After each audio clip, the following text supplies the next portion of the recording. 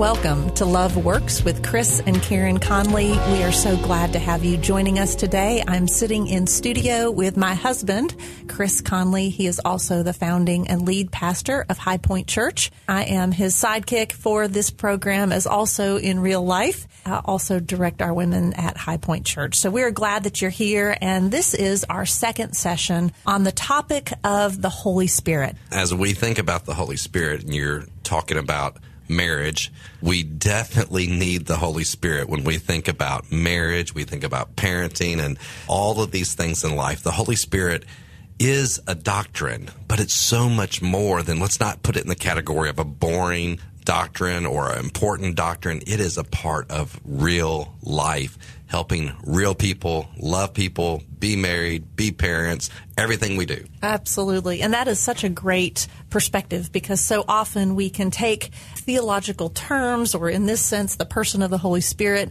and we kind of put it up on a bookshelf and think that it's really not relatable to our life, when we desperately need the Holy Spirit to guide us in all of these relationships. And so last week, we really kind of set the stage. In doing so, we finished our time together with, I guess, a relatively shortened definition of who the Holy Spirit is. And we said the Holy Spirit reveals Christ to us, forms Christ in us, and empowers the mission of Christ through us. That can take us a lot of different places. So, Chris, maybe for today, let's dive a little bit deeper into that. Who is the Holy Spirit? Well, the first thing you notice about that definition that you gave is how Christ-centric the definition is. The Holy Spirit is always pointing to Jesus. That definition said reveals Christ to us, forms Christ in us, and empowers the mission of Christ through us. The Holy Spirit's never pointing to himself. The Holy Spirit is always giving us the ability to see Jesus Christ as he is, so that we'll love him, so that we'll follow him. So when we think about the Holy Spirit, it's also important for us to put the Holy Spirit in the context of the Trinity. Now, that is such a big topic. I'm going to try to give you a very concise understanding, but there are volumes of books written on the Trinity. So that we have the proper context of the Holy Spirit, let me give you this understanding, this definition of the Trinity. When we look at the Trinity, God is three persons: Father, Son, and Spirit. Second, each person is fully God. One's not greater than the other. Each person's fully God. They all carry the same essence of God. And then third, there is one God. They are not three different gods. Now, let's repeat, okay? God is three persons: Father, Son, Holy Spirit. Each person is fully God. All carry the same essence of God. And there's one God. They are not three different persons. So now let's take that and narrow our focus to see how that influences who the Holy Spirit is. So the Holy Spirit is co-equal with God. He's the same essence as God, but he's different in person. I love that. As I'm sitting here thinking through this, when Jesus came and he walked on this earth, he submitted himself to God the Father. And he did that, and he did only what his Father told him to do. And yet he was equal. Isn't that interesting? The Holy Spirit, in that same way, understands his role, and it's to always point to Jesus. In that context, he too is equal, but knows his role. So let's talk about that unique role that he has. I know that one of the things that we've talked about is how the Holy Spirit exists and works in real time. When you think about real time, it's important when we go back to the Trinity to understand that the Holy Spirit is now, right now, in real time, the primary manifestation of the presence of the Trinity among us. So God the Father and God the Son are on their throne. They're in heaven. When Jesus left, he gave us the Holy Spirit to be our helper. So when he is in real time, we have to go back and understand that apart from him, we can do nothing. So through the indwelling of the Holy Spirit gives us the ability to discern the truth of God in real time. When we look at circumstances and we look at different situations in life, to be able to make decisions that are in agreement with the Word of God, because the Holy Spirit's given us the ability to have wisdom, to understand truth in the context of our life and how to apply God's truth. And so one of the things I like to say when we think about God working in real time is there's this 5-second rule that I like to try to apply. That if a thought comes into your mind and you sit there and you have this question, well, is that from God or not? Is that from the Holy Spirit or not? Well, I think it's very easy to discern that. If what just popped into your head is consistent with the Word of God, if it's consistent with the will of God, and if it's consistent with the ways of God, then you can say, that's the Holy Spirit. And I need to obey whatever the Holy Spirit has brought into my mind. Now, sometimes that requires immediate obedience. And sometimes he's given you insight to obey something more of a progressive way, along the way. But it's in real time. We need to understand that the Holy Spirit is with us for a reason. The Holy Spirit is in us for a reason. And there are times that, yes, I have my priority time in the morning, but when I close my Bible and, if I've been praying on my knees, when I get up and I'm no longer praying on my knees and I leave whatever room I'm in having my priority time, I didn't leave God in the room. God is with me in real time through the Holy Spirit. I hope everything that you're hearing is just pointing back to how relevant the Holy Spirit is. It is the forgotten portion of the Trinity, and yet the Holy Spirit is actually the one who is with us now. That there was a day when Jesus walked the earth and people could touch him. But when he ascended to heaven, he gave us the Holy Spirit. He is not distant and in the background of our lives, but he is active. Listen to this remarkable statement from John chapter 16, verse 7. He says, "Nevertheless, I tell you the truth. It is to your advantage that I go away." Now, when we think about that, Jesus here was with the disciples. But now, because of the Holy Spirit, Jesus can be with his disciples throughout the entire world. He says, "For if I do not go away, the Helper will not come to you." The Helper is the Holy Spirit. "But if I go, I will send him to you. And when he comes," here's what he will do. "He will convict the world concerning sin and righteousness and judgment." Wow, that is a pretty big role that he has in our lives when you think about convicting the world concerning sin and righteousness and judgment.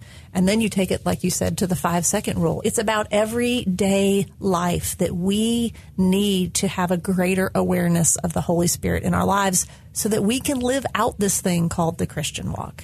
As we're talking about what the Holy Spirit reveals, we've talked about him as the helper. Elaborate on that. He is there to help us do what? The scripture just told us, to convict us of sin, righteousness, and judgment. A lot of times we have a negative orientation to that word, convict. Sometimes we misunderstand the word. We almost replace it with condemn.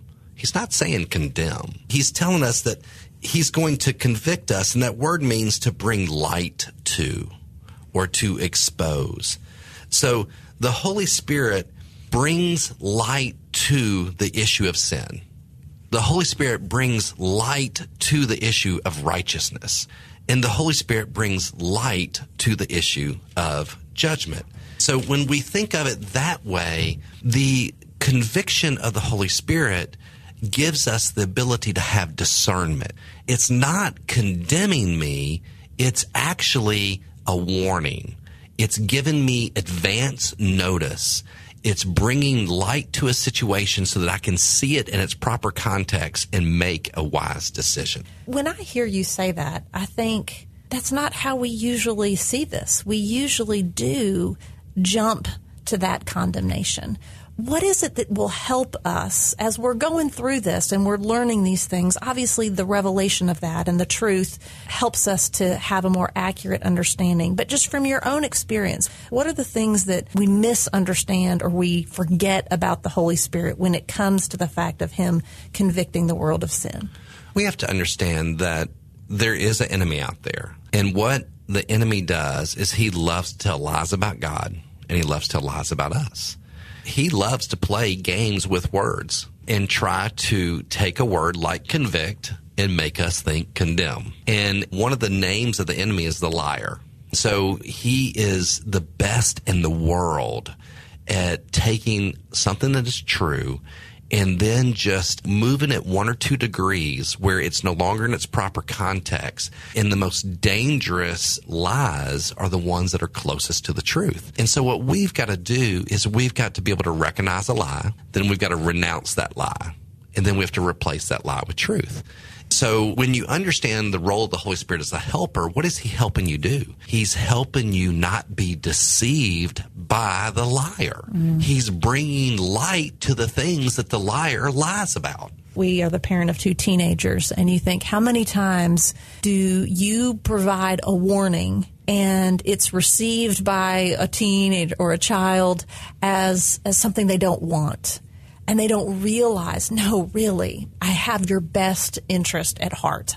We as parents are here to help guide our teenagers as they take that next step of independence and spread their wings and those kinds of things. Sometimes as a Christian, we do that same thing. We think that really God and his Holy Spirit and that conviction is a negative thing and it's a bad thing when really it's for our best protection. And you'll hear me say this again and again and again.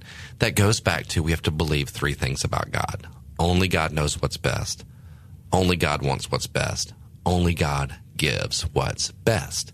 When we think about the role of the helper, it says that he will convict the world of sin. So this is the revelation of sinfulness. Now that sounds kind of weird. Again, it's showing me the places that I fall short of the glory of God. This conviction is helping me see my need for a Savior. So the Holy Spirit is the one who brings not only a keen awareness of our sinfulness, but also begins to let me see that it's offensive to God. And I think what's so important is the difference between worldly sorrow and godly sorrow. Most of the time, we want to operate from the premise of worldly sorrow. And that's basically, I'm sorry I got caught. And if I didn't get caught, I wouldn't be sorry. But godly sorrow is, I'm sorry that my sin has offended you. And because it's offended you, it's created a separation between us. And I'm hurt that you're hurt. And I didn't want to hurt you, and I feel bad about hurting you, and I want to ask for forgiveness so that that hurt's no longer there, so that that sin can be removed, so that the relationship can be reconciled, so that we can be restored. See, 2 Corinthians 7:10, it says, godly sorrow brings repentance. That word repentance means it's a change of mind that leads to a change of heart, that leads to a change of direction. Godly sorrow brings repentance that leads to salvation, and this is magical right here, and leaves no regret. See, when you repent toward God, there's no regret. But in worldly sorrow, you're just regretting you got caught, and you're really going to go back and try to do it again and just not get caught next time. But it says, but worldly sorrow brings death. And so that's the significance of the Holy Spirit convicting us of sin. Wouldn't you think that more often than not, it is the Holy Spirit that is the one that stirs up that awareness that brings the godly sorrow? The worldly sorrow usually is because someone has brought your own sin to your attention. But it's the Holy Spirit a lot of times, not that someone can't present something to you and you have godly sorrow. That's certainly possible. We should be so grateful for the Holy Spirit because that usually is the source that stimulates that godly sorrow. Yeah, because it is. You're exactly right. The Holy Spirit is, again, throwing light, exposing. And when the Holy Spirit gives light to this, he gives you the ability to see that you have offended and hurt the relationship that you have with God. Then the Holy Spirit softens your heart, and instead of having a hard heart, and gives you a desire to ask for forgiveness, to confess your sin, to repent of your sin, and then as a result of that, receive the forgiveness and to be cleansed from all unrighteousness. You mentioned the word unrighteousness. One of the other roles as we think about the Holy Spirit as a helper, one of the other things that he does is he convicts the world of righteousness. Now that sounds like something we would hear a pastor like yourself say, but break it down. What does that really mean that the Holy Spirit would convict the world of righteousness? This is the revelation of Jesus as the Holy One. When it says he will convict the world of sin, that's the revelation of sinfulness. When you see the Holy Spirit throw light upon Jesus so that we can see him as the Holy One, the word holy means he's set apart, so he's radically different than anyone else. He is completely and totally unique, and he is righteous. There is nothing wrong in him. So in order for us to be righteous, we have to receive his righteousness through salvation, because we were unrighteous. We had sinned. But because he knew no sin, he who knew no sin became sin for us in order that we might become the righteousness of God. So he gave us his righteousness in a positional way. Now we have the ability through the Holy Spirit that when he convicts us of things that are unrighteous, we have the ability, again, to confess, to repent, to restore that righteousness, and to grow in righteousness, to go from a positional understanding of righteousness to a practical expression of righteousness. And that practical expression, just to, again, try to put things in terminology that is familiar to us, that idea of righteousness is obeying out of a heart of love. Absolutely. And so for us to know that the Holy Spirit illuminates what is right so that we can obey Jesus from a heart of love. And that's something we need. That heart of love is only possible from the conviction of sin. So once the conviction of sin has occurred, then we can receive the love of God, and then the Holy Spirit then gives us the ability to grow in that love, to then have a desire. We are led by the desire of wanting to love him with all of our heart, soul, mind, and strength. We're led by the desire of wanting to love others as he's loved us. And in that way, we see righteousness occur because we are not obeying God to earn our love.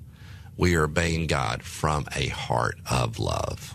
The last element of the Holy Spirit, when we look at him as the helper that we're going to look at today, relates to the sanctification process. Scripture says that he will convict the world of judgment. Apply that to what we're talking about today. What does that look like? So the Holy Spirit here reveals the destiny of the enemy, the ruler of this world, Satan. That's something that sometimes we're uncomfortable talking about. But we shouldn't be uncomfortable talking about it. There is more evidence for Satan in this world than anything, right? There is evil in this world. There is sinfulness and selfishness in this world. And that originates because when we are separated from God, what Satan does is he appeals to our sinful nature to get us to focus on ourselves. And ultimately what selfishness does, what sinfulness does, is it causes us to self-destruct. Sinfulness is like suicide to the soul. That's a vivid way to look at that. So here we're talking, just so that everybody gets a mental picture, this name, Jesus gave the Holy Spirit. He called him the Helper. And the Helper brings these three types of convictions that we've just talked about. He's going to convict the world of sin, he's going to convict the world of righteousness, and he's going to convict the world of judgment. But Jesus also gave another name to the Holy Spirit, and that is the Spirit of Truth. Tell us a little bit about the Holy Spirit when we think about him in the context of the Spirit of Truth. Well, the Scripture says that I am the way, the truth, and the life. The truth of God has been incarnated in the person of Jesus Christ. Again, the Holy Spirit is pointing to Jesus, and as he's pointing to Jesus, he's giving us the ability to understand, to throw light upon, to expose the truth of God, and to see it in contrast to what is false. And so as we look at this, it says he will guide us into all truth. Now, what's so important is if we look at 2 Corinthians chapter 2, verse 14 through 16, we'll see and understand that we cannot do this by ourselves. Listen to this. The natural person, the person who does not yet know God, who is not indwelled by the Holy Spirit, does not accept the things of the Spirit of God, for they are folly to him. We see that everywhere today, right? People who do not know God think the things of God are folly. and he is not able to understand them because they are spiritually discerned. But in contrast to the natural person, the spiritual person judges all things. See, there's discernment again. But is himself to be judged by no one. But who has understood the mind of the Lord so as to instruct him? But watch this. But we have the mind of Christ. The Holy Spirit gives us the ability to take every thought captive to the obedience of Christ. And so as we renew our mind with the Word of God, then we can begin to have pure desires instead of impure desires. We can begin to make pure decisions instead of impure decisions. And when we have the desires and the decisions, then we can discipline ourselves for the purpose of godliness. So powerful. If you have been in your Bible and come across that verse in 2 Corinthians chapter 2, verse 16, to think that God would inspire them to write, we have the mind of Christ. Only the Holy Spirit could do that to us and in us and for us. And so the Holy Spirit, he reveals truth. We talk about he's guiding us into all truth. But another way that he will reveal truth to us is he speaks truth to us. It says he will speak and he will declare to you the things that are to come. That's a pretty loaded statement. I referred to this earlier, whether it would be in this podcast or a previous one, to kind of a 5-second rule. That there are times that the Spirit of God speaks to you in real time, and that he brings a thought into your mind, and immediately there is a context that you can apply that thought. We just need to understand that if something is good as opposed to bad, it's probably from God. If something is from a source of love instead of the opposite of love, something negative or hate in some way or not wishing the best for someone, it's probably of God. We need to make this very simple. He speaks. And when he speaks, it's not mysterious and it's not difficult to understand. It's clear. It's simply telling you probably, hey, you need to bless that person. You need to serve that person. You need to encourage that person. You need to love that person. That in the scripture, there are, I think it's 58 times the phrase one another is used. And so many times the Holy Spirit guides us with things like this. Hey, encourage one another. Would you help one another? Would you support one another? Would you honor one another? So as we look at that, the Holy Spirit speaks to us in real time, in real circumstances, to help real people with God's love. The last thing that we want to mention today, another role that he has is that he glorifies Jesus. So elaborate. Somebody needs to understand that maybe they haven't seen before how the Holy Spirit glorifies the Father. Well, it goes back to what we said at the very beginning. The Holy Spirit as the third person of the Trinity always points to Jesus. So anytime I think about a corporate worship experience where we're singing together and I see and hear the people of God singing these great praises to God, it tells us that God inhabits the praises of his people. And that there's this sense that you see unity in the body. And everything about the Holy Spirit is pointing to Jesus. It is pointing to him as the great I am.